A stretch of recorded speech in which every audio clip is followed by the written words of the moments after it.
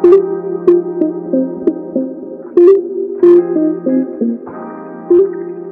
afternoon. I'd like to talk a little bit about, having explained why we should make progress towards reduced crude protein diets, I'd like to talk a little bit about the progress that we have perhaps made, but we're getting there.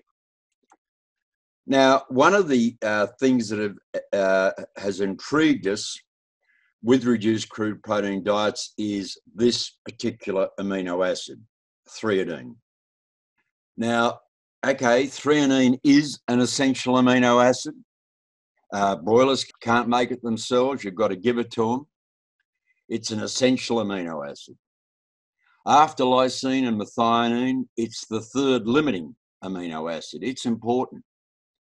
It's also abundant in endogenous protein secretions into the gut. It's the kingpin amino acid in mucin.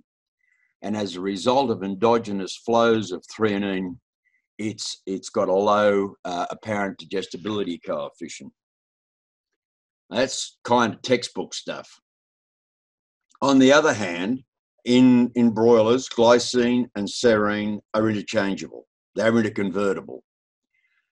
So quite often, guys will express glycine and serine together as glycine equivalents. And that's easily calculated. You just make the adjustment for the relative molecular weight. So glycine equivalence equals the concentration of glycine plus the concentration of serine multiplied by a factor of 0.7143. The reason I mention glycine equivalence is that threonine is regarded as a precursor of glycine, and therefore effectively also a precursor of serine. But in theory, yes. In practice, probably not. And it becomes important because in reduced crude protein diets, no risk, glycine equivalents are very important. Now, this paper, I'd like to introduce Brian Fancher and Leo Jensen, and they published this paper back in 1989, and this sort of started our interest. Because what they found was that in a reduced crude protein diet, the level of free threonine in plasma, your threonine plasma concentrations spiked or increased by 124%. That's huge. And the other amino acids stayed pretty much about the same, but threonine skyrocketed.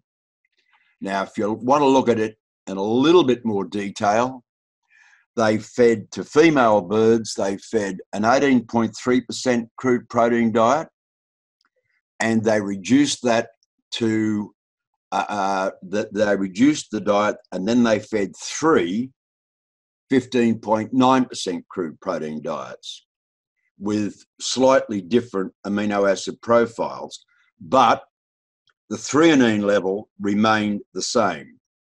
So with threonine specifically, you had 876 nanomoles per milliliter in the high crude protein diet, and that was increased to an average of 1958.7 in the 3 reduced crude protein diets, for an overall increase in 123.6%.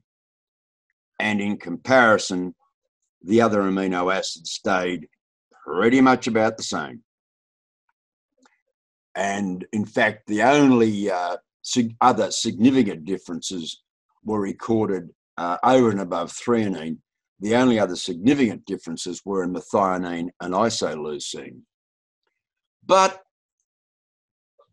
well, we're glad that Brian Fancher and Leo Jensen published that, because what we've seen consistently is much the same thing. Now, we could have thrown more studies in, but if you combine 5 of our studies, 1 by Amy Moss, 4 by Peter Crystal, if you combine those studies together, there is a quadratic relationship. So as dietary crude protein goes down, up goes your plasma threonine levels.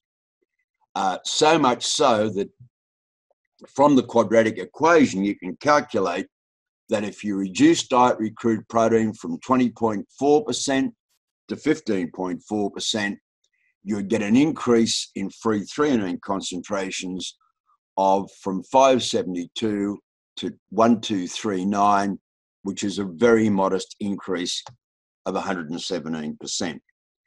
So Fancher and Jensen recorded it way back in 1989, and we have consistently been seeing the same thing. So why?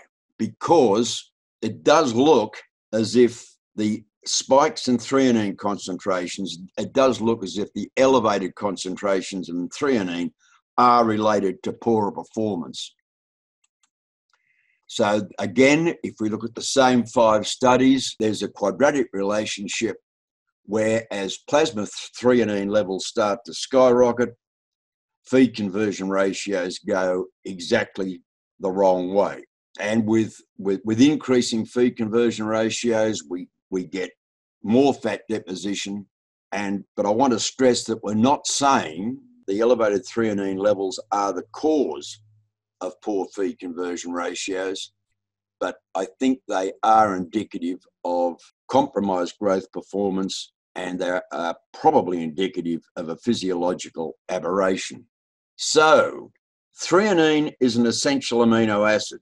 So those spikes in threonine plasma concentrations can't happen because the bird is manufacturing more threonine. That's not on.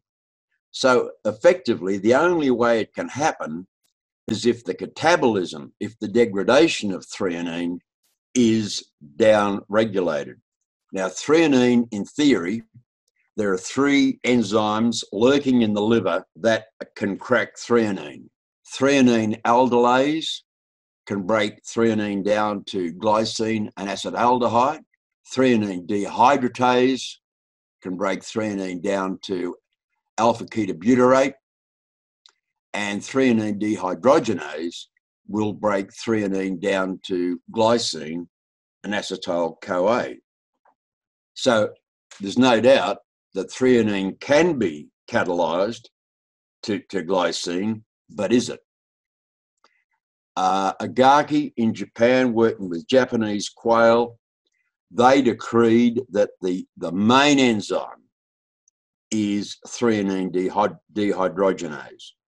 And in fact, they saw that threonine dehydrogenase was responsible for 88% of the catabolism of threonine in the liver. So threonine dehydrogenase is the specific enzyme we're worried about. And if it was fully active in birds on a reduced crude protein diet, threonine would be converted to glycine, which in actual fact we don't see. There's been at least 7 papers written about the TDH activity in poultry, but boy, they're not conclusive.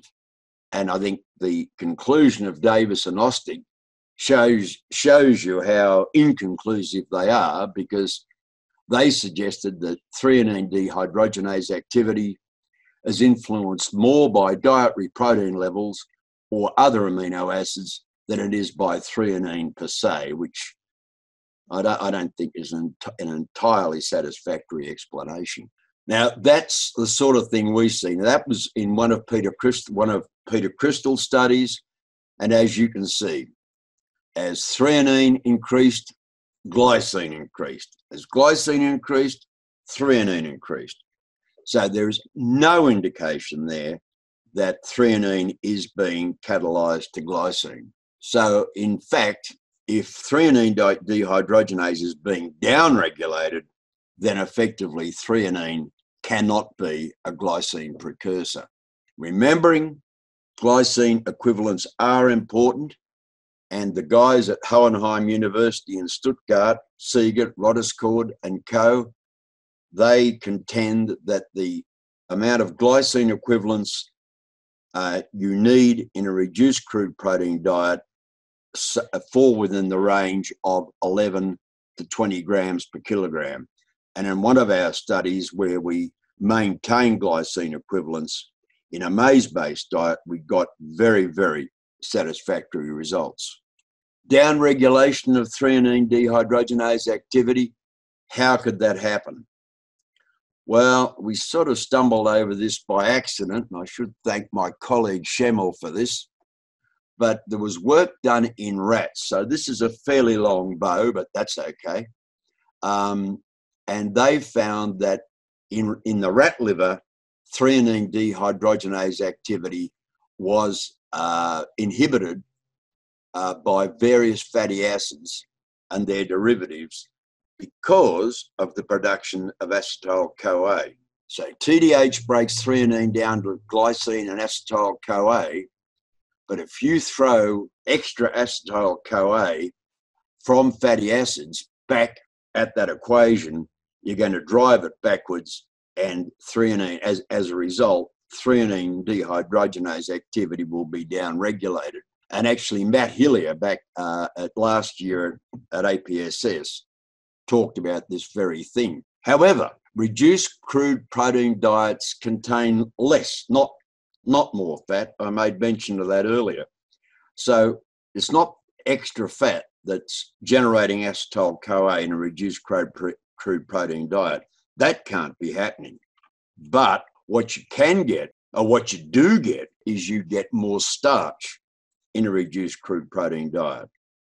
As a result of more starch, then you get more glucose.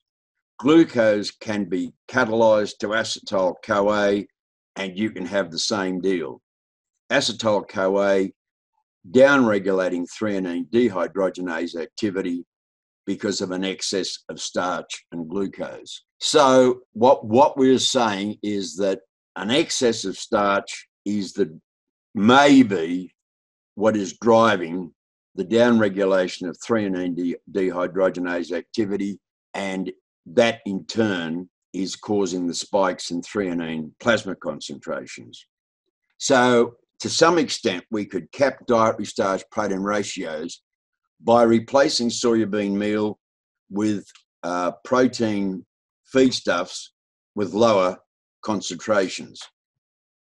And without compromising the quality of that protein, one approach, and we plan to evaluate this early next year, one approach will be to substitute full-fat soy, 36% crude protein, with soybean meal, 47.5% crude protein, rather than replace soybean meal with wheat. Now, that will, to some extent, that will reduce the crude protein of the diet without altering starch protein ratios, which is exactly what we want to do.